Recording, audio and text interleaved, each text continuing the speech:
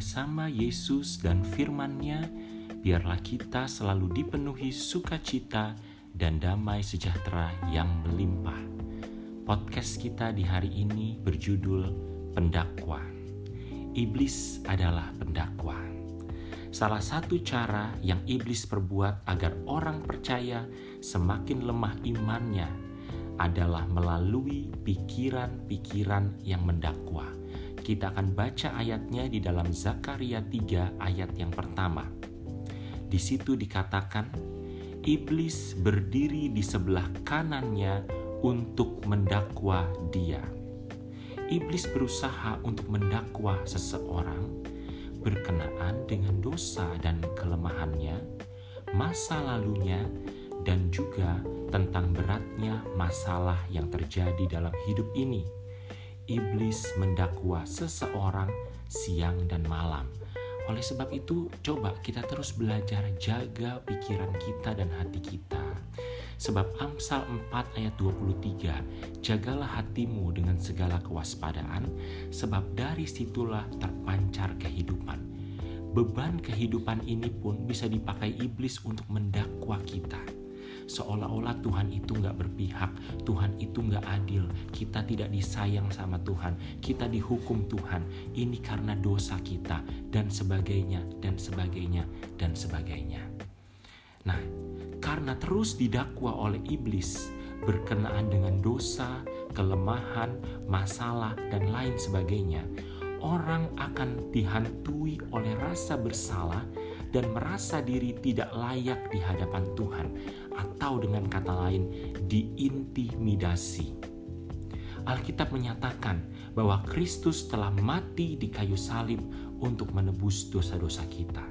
Dan jika kita mengaku segala dosa kita bertobat, kita kembali kepada Tuhan, maka Ia adalah setia dan adil, sehingga Ia akan mengampuni segala dosa kita dan menyucikan kita dari segala kejahatan. Itu saudara bisa baca di dalam 1 Yohanes 1 ayat ke-9. Bahkan Alkitab katakan sejauh timur dari barat, demikian dijauhkannya, dibuangnya daripada pelanggaran kita. Artinya dosa kita, pelanggaran kita sudah dibuang oleh Tuhan jauh. Nah, sekarang tugas kita adalah jangan kita kembali, jangan kita mengambil apa yang Tuhan sudah buang. Jadi kita mulailah hidup baru, mulailah hidup dengan sungguh-sungguh supaya iblis tidak lagi berkuasa untuk mendakwa kita. Kita lanjutkan dulu. Iblis juga mendakwa seseorang tentang kehidupannya di masa lalu, terlebih-lebih tentang masa lalu yang kelam. Inilah yang seringkali dijadikan senjata oleh iblis untuk membelenggu hidup seseorang. Hidupmu tidak mungkin berubah kalau kamu terus terintimidasi. Jangan pernah terintimidasi oleh perkataan negatif dari iblis. Asalkan kita mau sungguh-sungguh bertobat, memberi diri untuk dibentuk oleh Roh Kudus, membayar harga. Sekarang prihatinnya begini, banyak orang juga gak sanggup dibentuk oleh Roh Kudus. Itu dia. Mereka lebih menyenangkan hidup mereka kepada hidup lama mereka. Mereka lebih mengambil kembali apa yang Tuhan sudah buang. Dengan cuma-cuma mereka ambil kembali. Mereka lebih memilih hidup untuk dosa. Itu yang harus kita berubah. Ya, bagi Tuhan mudah. Bagi Tuhan dosa itu mudah.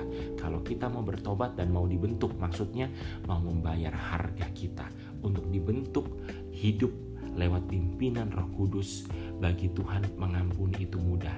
Tetapi bagi kita bagaimana? Maukah kita dibentuk dengan sungguh-sungguh, mengubah apa yang lama menjadi baru? Dan kita percaya kehidupan pasti akan diubahkan. Di dalam Kristus kita adalah ciptaan baru. Yang lama sudah berlalu, yang baru sudah datang. Itu ada di dalam 2 Korintus 5 ayat 17. Ingat, kita tidak hidup di masa lalu, tetapi kita hidup di masa sekarang dan di masa depan. Masa depan kita masih cerah, masa depan kita penuh pengharapan. Jangan biarkan pikiran-pikiran kita, masa lalu kita menghambat apa yang akan terjadi di masa depan kita.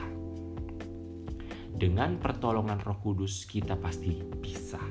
Paulus pernah menyampaikan suatu ayat yang luar biasa di dalam Filipi 3 ayat ke-13 bahwa dia melupakan apa yang telah ada di belakangnya dan mengarahkan dirinya kepada apa yang ada di hadapannya. Masalah hidup yang berat juga seringkali dipakai iblis untuk mendakwa supaya kita bimbang, kecewa, mengeluh, mengomel, dan menyalahkan Tuhan. Hati-hati. Kita suka membanding-bandingkan diri kita dengan orang lain, bahkan orang yang di luar Tuhan. Hati-hati, jangan pernah membanding-bandingkan. Belajar selalu bersyukur. Roma 8 ayat 28 berkata, segala sesuatu, apakah itu sukacita, apakah itu penderitaan, dipakai Tuhan untuk mendatangkan kebaikan bagi mereka yang mengasihinya.